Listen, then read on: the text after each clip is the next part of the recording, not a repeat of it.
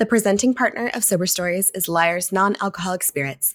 That's Lyre's as in Lyre, like the Australian lyrebird, which can mimic just about any sound. Like that fancy Aussie bird, Lyre's was created to replicate well as many different alcoholic spirits as possible, allowing us to drink our way. Now that the sun is shining and the birds are chirping, plan ahead for your next spring barbecue by packing a cooler of spectacularly crafted non-alcoholic cocktails to have in hand when they ask you what you'd like to drink. Lyre's has your sunshine days covered with their pre-mixed beverage line. They're easy, festive, and made for this season. With 5 different opportunities for celebration, the Classico's our favorite, Lyre's canned selections are the Sober Stories team's go-to for fresh alcoholic-free sips. Head over to lyres.com and use code SOBERSTORIES1010, that's the number 10, the word 10, for 10% off your purchase. Lyre's gives you the freedom to drink your way, to not just provide an alternative to those who don't wish to imbibe alcohol, but to ensure that everyone can enjoy the mirth and the merriment of a soiree or shindig. Welcome to Sober Stories, a podcast dedicated to the power and change that can come from really, really great storytelling. We believe that stories are a massively transformational medium. When we can see ourselves in someone's story, when we share our own story, that's when the magic happens. Here, we tell stories of folks all across the sober spectrum with hope, honesty, inspiration, and probably a few sparkling water jokes. I'm your host, Beth Bowen, and it's a huge honor to be Chief Story Steward around here. With our guests, we pull back the curtain on the good, the bad, and sometimes the downright ugly of what it looks like to ditch the booze, changing the world one podcast episode at a time. Y'all ready? How's it going, Sober Stories crew? Thanks for tuning into another episode of our show. It's hard to believe that we are almost 1 month old over here, but we wanted to say a quick thank you to everyone who's taken a moment to say a kind word about the storytelling or share a post or tell a friend. It really has meant the world to us. I've got a really exciting conversation for you today. I had the opportunity to interview Tori Felder of the Retired Party Girl. Tori is founder of the Retired Party Girl community, or RPG, where their mission is to empower people to question their relationship with alcohol and to live a life they feel proud of. They're changing the way society views sobriety by making recovery and wellness spaces joyful, fun, social, and empowering. Tori and I dug into some really great topics like what it's been like to fall in love in sobriety and Tori's experience having a slip last year. After you give today's episode a listen, tag Tori and let us know what your biggest takeaway was. Here we go. All right, my friends, I have a great conversation for you today. I am so excited to welcome Tori Felder of the Retired Party Girl to our podcast today. Tori, welcome to our conversation. Thank you so much, Beth. I'm excited to be here. Yeah. Well, give us the story of you, who you are, where you are, what you do, kind of the high notes so our audience can learn more about who you are. Sure. Yeah. So my name is Tori Felder. I am in Seattle, Washington. I got involved in the sober community 2 years ago now, which just sounds insane to even say out loud. I started questioning my relationship with drinking way before that. So probably 2017, 2018. But the only community that I knew to get sober was AA, right? And nothing wrong with AA, but I just didn't really feel like being a 20-something-year-old woman and going to AA meetings was my thing. And all of my friends partied. That's what we did on the weekends. And I didn't know another way to be. And so I ended up drinking again, questioning my relationship with alcohol in 2019 winter, and went for it and started posting on my personal Instagram saying, hey guys, I'm 2 weeks sober. This is how I'm feeling. And Retired Party Girl organically grew to be this community. I had a really, really good friend from childhood who was doing website design. And she just said, that's how you know Hannah. Okay. Yeah. Shout out to Hannah. Yeah. Did she do yours too? No, but she and I have been acquaintances for a long time. Yeah. So we're friends from childhood. So she actually saw my drinking firsthand. And a backstory about that is my mom is an alcoholic and I grew up in an alcoholic household. And so she actually saw that too. There's very few people from my childhood who actually saw my mom's alcoholism and kind of what I was dealing with at home. So she was like, let me put together a website for you. This community is growing. And I was like, yes, let's do it. And then here we are 2 years later with over 700 people have signed up for Retired Party Girl.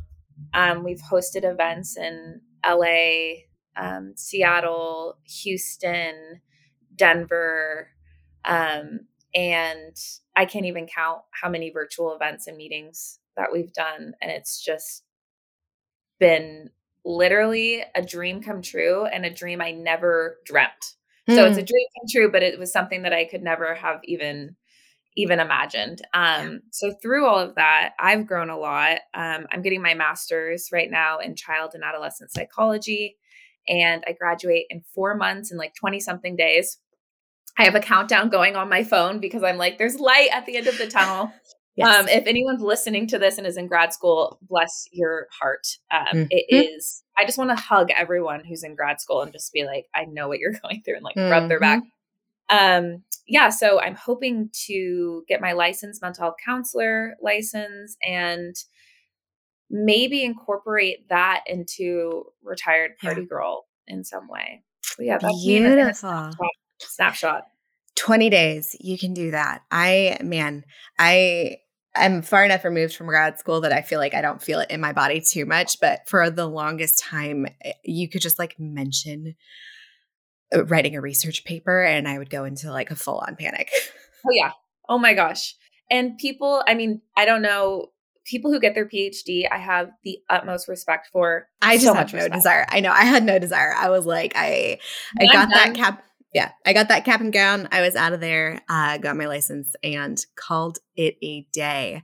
Well, that is just, I really, really love what you're doing over at Retired Pretty Girl, and the space you're opening for people who don't fit into those traditional boxes and are young and want these vibrant lives of being able to feel like they're living it to the fullest and not feeling like they're missing out, and realizing that there's a lot of good that can come from this. And I remember y'all did a meetup. I think it was the Denver one. And I saw there were tattoos there and everybody got like the matching butterfly tattoos. I was like, oh, I'm having extreme FOMO right now. That is I wish you could have gone.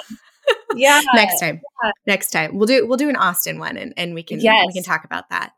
But I think that your story is going to resonate with a lot of people of realizing like this thing that we're doing and the substance we're drinking is so normal, and partying is so ubiquitous, and we have really just glamorized alcohol use. And I know one of the missions that you're doing there at Retired Party Girl is to glamorize sobriety and make this feel exciting and feel good. So how did you land on that kind of mission statement, that kind of mission for what y'all are doing over there? Yeah, I feel really lucky because, like I said, the community happened organically, and this mission statement happened organically because I was surrounding myself with women who were my age, and we wanted to do fun stuff, and we wanted to go out and do things that people who were drinking were doing. And we wanted to be spontaneous and get tattoos and get matching tattoos. And we wanted to dance, and we wanted to do the things that we did before, but we didn't want to feel hungover. We didn't want to feel anxiety. We didn't want to feel like shit about ourselves for sleeping with someone we didn't actually want to sleep with. Yeah. We didn't want to have regret, but we still wanted to feel free. We still wanted to feel young. We still wanted to kiss people and hook up and just have all of our wits about us during it. And I think one of the biggest milestones was going to Vegas. I went to Vegas for a friend's birthday with a group of all sober women. Oh my God. How did that go? It went so wonderfully. I was actually just reminiscing today on my stories about it and sent it to a friend that I went with. And I think it's so hard to wrap your mind around doing something like that sober until you do it. And then you understand like, oh, I actually get more from this experience when I'm sober. Like I remember all of the songs that the person played at the show I went to. I come back looking pretty similar to how I looked when I left, like I have both of my shoes, I have my wallet, I have everything. And then the thing about, being free, and if you're single and, wanting to kiss boys and dance with people and whatever, is like, if you actually want to do that with that person, you have all of your inhibitions, and everything you do is really intentional. And you wake up feeling really, really proud of yourself. And really, the other part is I felt closer to all the women that I went with. We didn't have a drunk fun time. We didn't have forced vulnerability. We had real vulnerability and real connection that was based on nothing except for who we truly are. Um, and so we came back from that trip feeling really connected. And that's just an example of one of the things that I've done that have shown me that I can be young and free and wild and fun and spontaneous and not drink.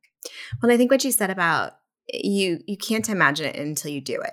You can't imagine doing this first, and you can't imagine tackling a big thing that you used to do with alcohol incorporated until you do it. And then you realize it probably wasn't as bad as we expect it to be. And we have so much of a dulled version of it in our heads from all the times we did it with alcohol and the way it really dulled our processing and dulled our experiencing.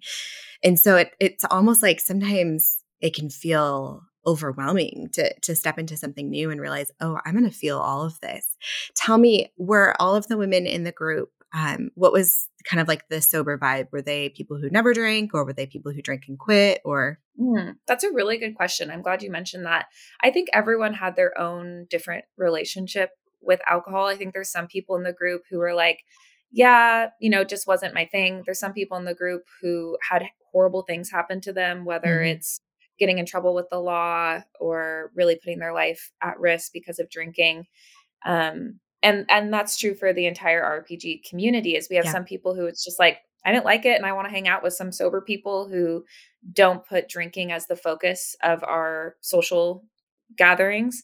And then there's some people who are like, I literally cannot drink because I will die and my life will go down into a hole very quickly. So there's a whole I'm like spectrum. one of those people too. So, Exactly. but I think it's so incredible that spaces like RPG are opening up where it is an option. It is just an option to say, I'm young, I'm fun, and this isn't working for me, or this doesn't make me feel good, or this doesn't serve my mental health. And I'm opting out, but I want other people who understand that. I want other people who can create this experience with me and I can connect with in a really intimate way. But like, we just don't even have alcohol at the forefront. It's just not even part of the conversation.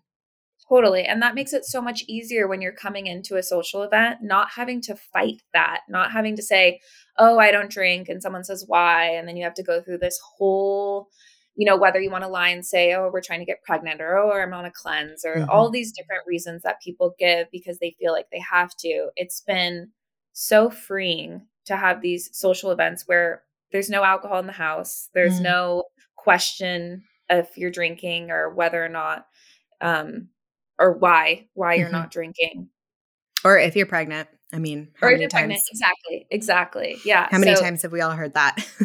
Totally. Yeah. 100%. Like, oh, you're not drinking. Are you pregnant? And I've actually even done that to people, like when they're not drinking, family members that I know usually drink. I'm like, oh, you're not drinking. Are you pregnant? And it's like, it's even ingrained in me after all the work I've done to kind of combat that. So, I think that's a really good point though, because I think as you said that, I could think of experiences where I've done that too. And also on the flip side of it, of knowing so many women who have struggled to conceive, who wanted to conceive, and how careful I am about talking about pregnancy in general, and to think that like we still, our first thought is somebody's not drinking, so they must be pregnant.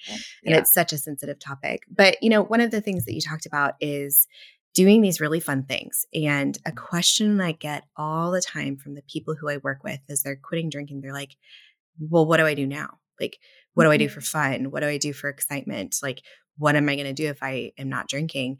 And what I see on your page, and you have a reel that is coming to mind right now, but it was kind of a montage of, I think you were on a bike and doing all these fun things. And it's, I think one of the feels that I get from your community is really, let me show you how beautiful this can be and how fun it can be, and how there really is this life outside of it.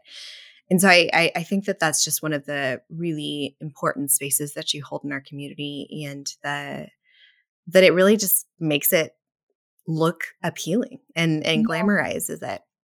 Yeah. And I want to be careful about that too, because Instagram, I try to be as real as possible, but Instagram is a highlight reel. And when you put together a montage of the last 3 months and it's like a few fun things that you did. Of course, it looks great, Yeah. and that is the point. The point is to say that I've had wonderful times without alcohol. And I will say my best day sober is so much better than my best day drunk. That will always be true. But I do want to be careful because there are times when it isn't fun and it Yeah. is really hard, or I'm around the wrong people or I'm in the wrong environment and I'm like, man, I really want to drink and this sucks. And a story is coming to mind. My friend, this was actually very early on in my sobriety. My friend had a birthday party at a winery. And I decided that I was going to go because we all had to drive out of town to go. And I actually brought my own bottle of free wine, the alcohol-free wine, FRE. And I left it in the car because I didn't know if they were going to let me have it at the winery. And we all sat down and I just started crying. And I got up and went to the parking lot because I didn't want to like cause a big scene. And it's my friend's birthday. And I just was in the parking lot crying and I was so defeated. And it was such a beautiful day. And the thought of having wine was just so nice and so tempting.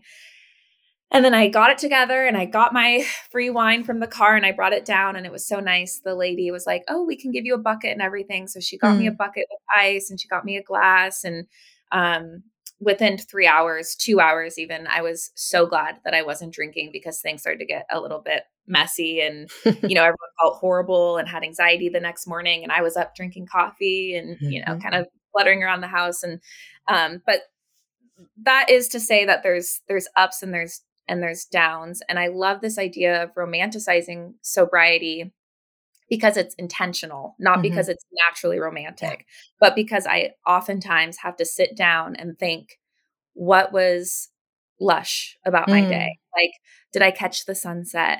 Did I get to take a long bath? Did I get to snuggle with my dog extra long? Like these little things. Did I get to take a hot shower? Like, it's not that sobriety is naturally romantic. It's that we have to be intentional about romanticizing it. Yeah. And I see that thought and that intention. People will post on TikTok, like romanticizing my day and just the little things that we can pinpoint. And the extra dog snuggles really resonate with me right now because we have a new rescue who I'm kind of obsessed with. Yeah, his name's Dawson. He's the best. But I think that that's a perfect next step because what I was going to say in conjunction with that is that you do such a beautiful job of romanticizing this, of glamorizing this, but you're also really real on your page. And one of the things you shared not too long ago was your experience having a slip with alcohol and using alcohol again. And I remember seeing the post and it just was so raw and real. And like, I'm going to get a little like emotional thinking about it because it just really was really impactful. And I think that the balance of here's what's so beautiful about it and here's also the reality of sometimes when it's really hard is a really important one to draw in this space. Can you tell us any more about that experience for you? Yeah, I think a lot of people can resonate with this. So I think we drink either to numb or to enhance something. Although I'm biased, I don't really think it enhances anything. Yeah. I got into a new relationship during that time, and I was really feeling strongly towards this person. I still do. And my instinct was to either enhance what I was feeling because it felt really good, or to numb what I was feeling because I was really scared. And then he came in not really knowing my history. I met him through a dating app. And so he doesn't know any of my old friends. He didn't meet, like he has no connection to my life prior to him. And so I was really able to kind of manipulate the situation when he was like, "Oh, you're drinking?" And I was like, "Oh yeah, it's totally fine. I've learned to moderate." And so he didn't really feel like he had a say in it. He was like, "Oh, she must have it under control." I don't know. He didn't see me before. He doesn't know party girl Tori. And I really wanted to believe I had it under control. Like alcohol is so tricky because I felt like I had done all this work and I've read every quitlet and I had talked to all these wonderful sober people in the community who had the best advice. And I had been giving advice and leading a community of people for over a year. And I was like, oh, like, I think I know enough. I think I got Mm. this. And then you don't got it. Mm. So it's just, it tricks you in that way. And instead of romanticizing my sobriety, I started romanticizing drinking. And Yeah. it's a slow process for me anyway. I don't know if it's the same for everyone. I think everyone has a different experience, but I slowly started romanticizing drinking Mhm. and very quickly began blacking out again, Mhm. very quickly, and would wake up and kind of just want to forget that I blacked out. Like I wouldn't bring it up. I wouldn't talk about it. I think my partner was a little bit weary of bringing it up also. Mhm. He didn't know how I was going to react. And again, he didn't really understand my past. So that went on for a while, and I was honest with a few close people. Mhm. And one of my best friends, Jamie, who I met through Retired Party Girl, Mhm. and who was on that Vegas trip with me, and who was on the Denver trip with me. I try to take her with me everywhere. We were on the phone one morning after I had had another blackout, and I just started crying. And she said, I feel like you're hiding. Um, Hmm. and that was really powerful because it was absolutely true. My natural state is to be sharing. Like Mhm. I've always loved to share. I've always loved to lead community. I love connecting people. Like my natural state, and when I'm healthy, I'm out there. You'll see Yeah. me. And when I'm sick or I'm not doing well mentally or emotionally is when I isolate. And so when she said you're hiding, I couldn't deny that she was absolutely right, that I was hiding. And so I kind of told her the full story that I had been blacking out for a while. Mm.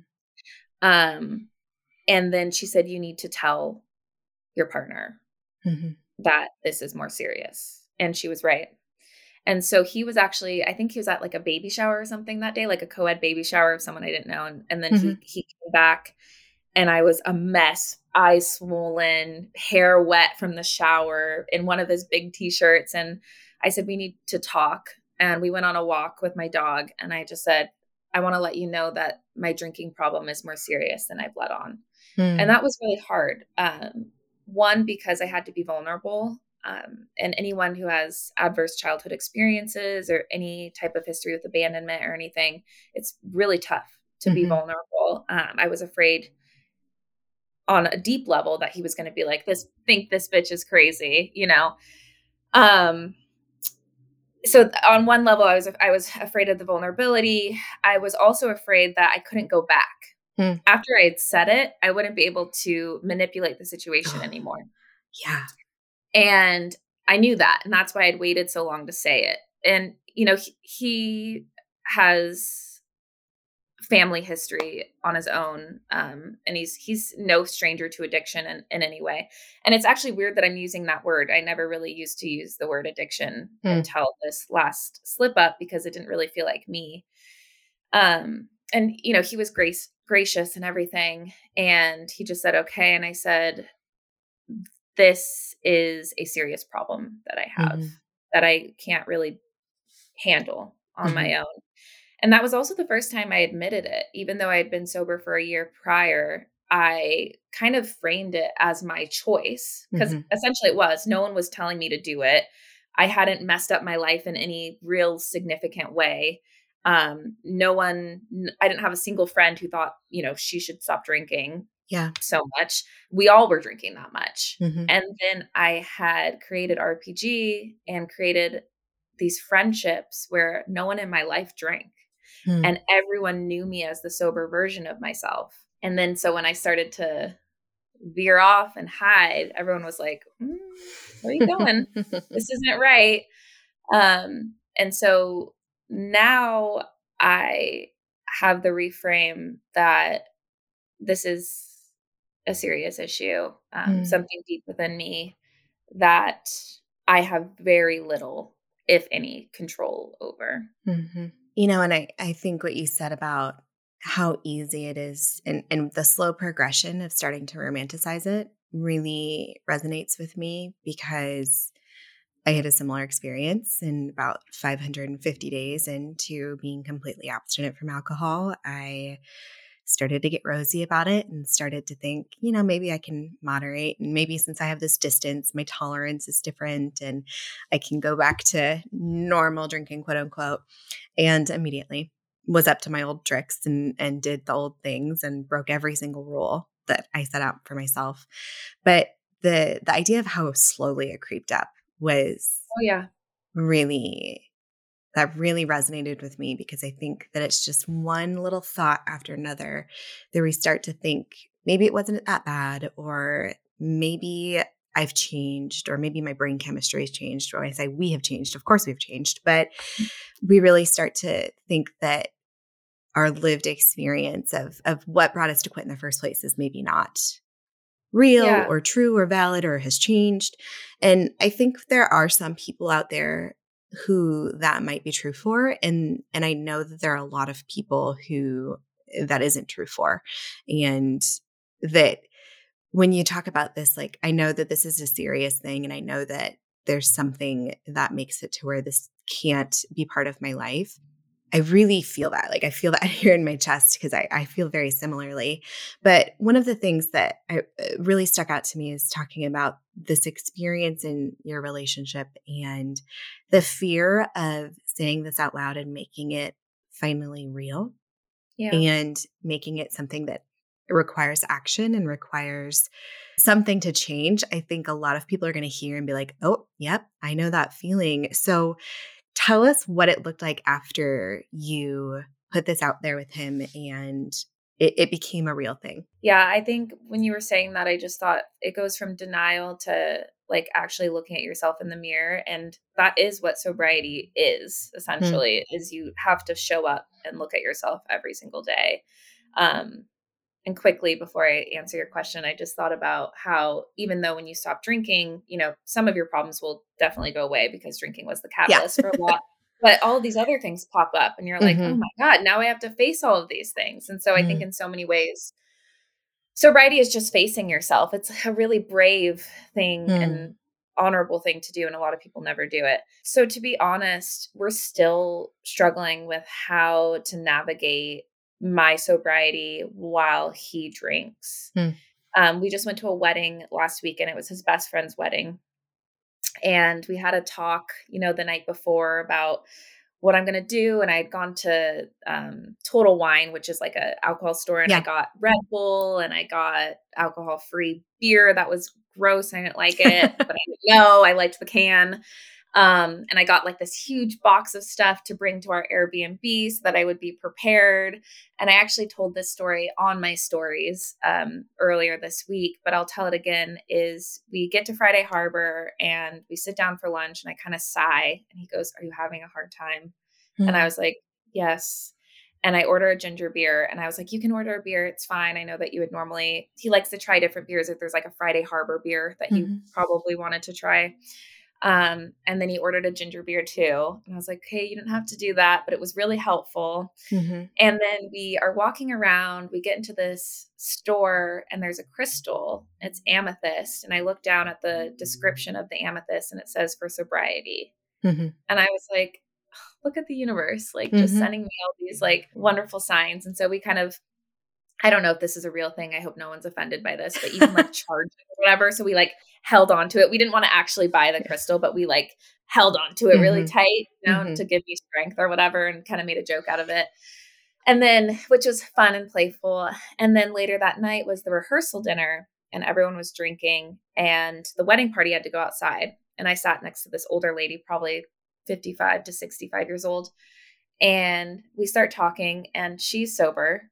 And she's been sober for years and years and years. And she said that when she became a mom, she adopted some children from Ethiopia. And she said, when I became a mom, I just knew, how can I do this and be a mom at the same time? And that struck me too, because my mom is an alcoholic. And to be honest, she couldn't be a mom and drink at the same time. I'm not saying no one can, but my childhood was definitely impacted by my mom's alcoholism in a negative way. And then we continue talking and she told me this really beautiful analogy. She said that there is this really expensive violin and it's like $1 million to make. It's called like a Stradivis or something Oh, like yeah, that. yeah. Mm-hmm. And I might be pronouncing it completely wrong, but the message remains. So it's this very expensive violin. It's like $1 million to make, and only certain people know how to play it, right? It's like super rare. And she asked me if I would use this beautiful instrument to hammer down a nail. And I was like, no. And she said, okay, so while the violin could be the instrument to hammer down the nail, it doesn't mean we're going to use it for that. And she said, your body is an instrument that is made for so much more than drinking. It's destined to do so much more. It's destined to produce something beautiful. And it essentially is a beautiful instrument that we can use however we'd like. So that was really special. I ended up crying. My partner came back inside from the wedding party practicing outside, and he's like, what's wrong? I'm like, oh, I just got an emotional conversation with so-and-so. And something about violins really touched me. Okay. I'm like waiting in line for the bathroom, like tears, falling down my cheeks. And then she had told me, she said, let's keep each other accountable this weekend. I'll look over at you and you look over at me if you need something.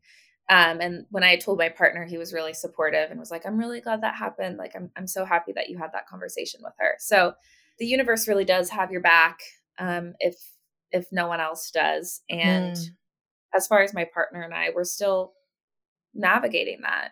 I think he is new to all of this the same way I was new to all of this 2 years ago, and that there is a world where people don't drink.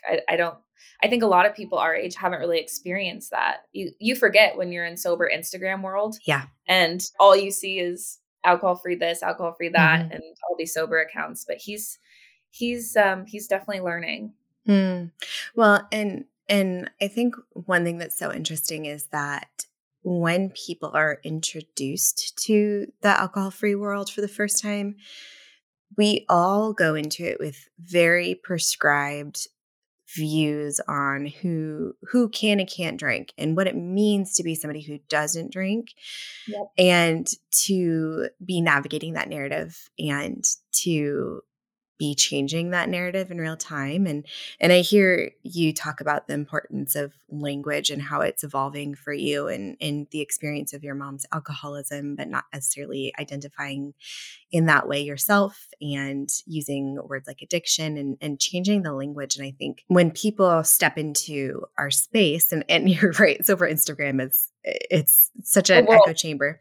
Yeah. But when people step into our space, they have all of these preconceived notions. And so much of what we understand this to be is very black and white. We understand it to be deep addiction or completely normal behavior or whatever sort of stereotype we have in our head. And so to navigate that in addition to navigating your own sobriety in this relationship, I can imagine the contract between the social contract between us and a partner is always evolving, but especially when alcohol is in the mix.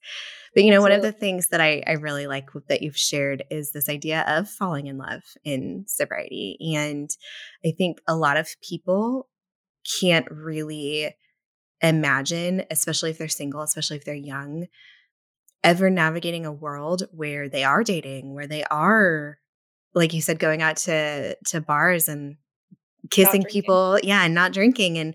And what has that experience been like for you? Oh, goodness. I had the worst first sober date ever. I won't go into details, but he proceeded to have shots of tequila. I was like, what is going on? There's no way I can do this again. And the truth is, it is possible.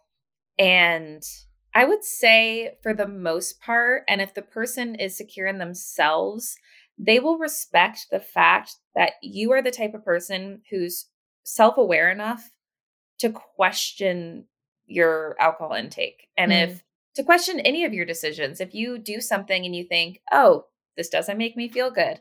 Oh, I don't like who I am when I do this, and I'm going to change it. It means that you're a driven person. It means that you're a resilient person. It means that you're self-aware.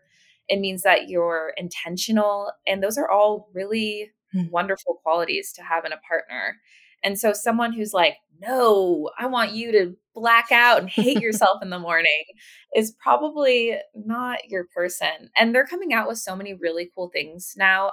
One of the girls from RPG just went to a speed dating event, but it was at an alcohol-free store in New York.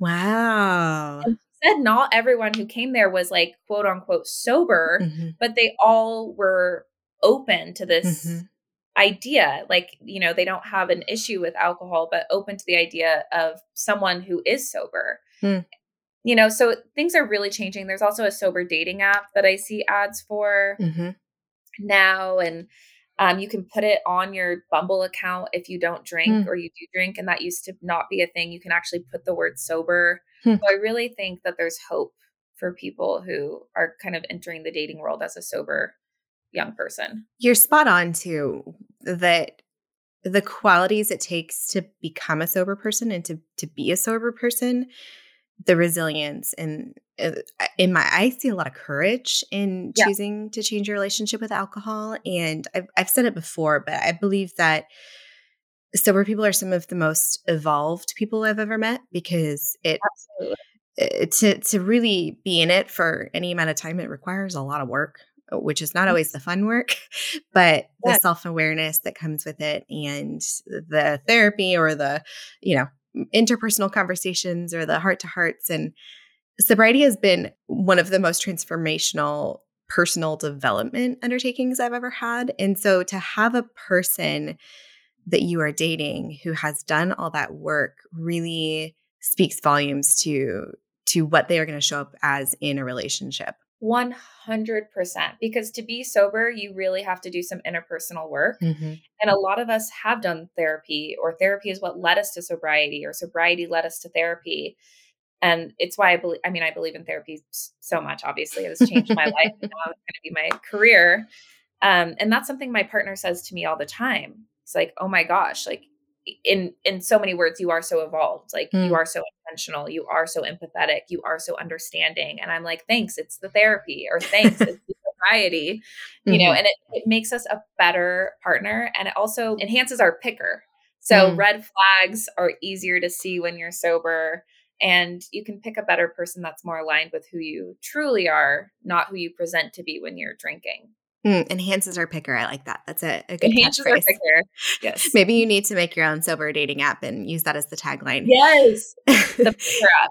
Yeah, the picker app. So you've mentioned before that you're in grad school working to become a therapist. Has sobriety been part of your path there, or was that always the plan? Sobriety's been part of the path. I think I initially started out wanting to do social work, but that's hard work. I really respect anyone who is in social work. That's really hard work. I always knew I wanted to help people. I think sobriety has really helped me hone in on that. It's helped me show up better for the people that I help and will help in the future.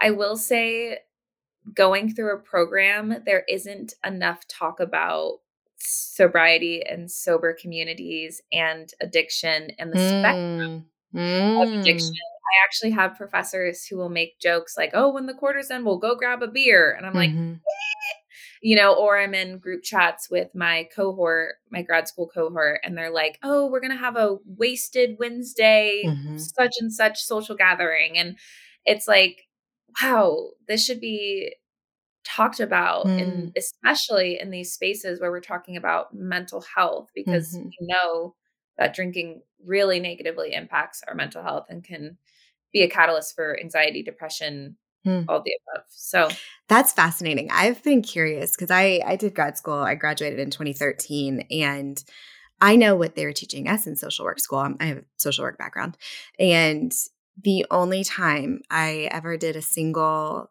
addiction class was a dual diagnosis class. So dual diagnosis means co-occurring mental health and substance use disorder.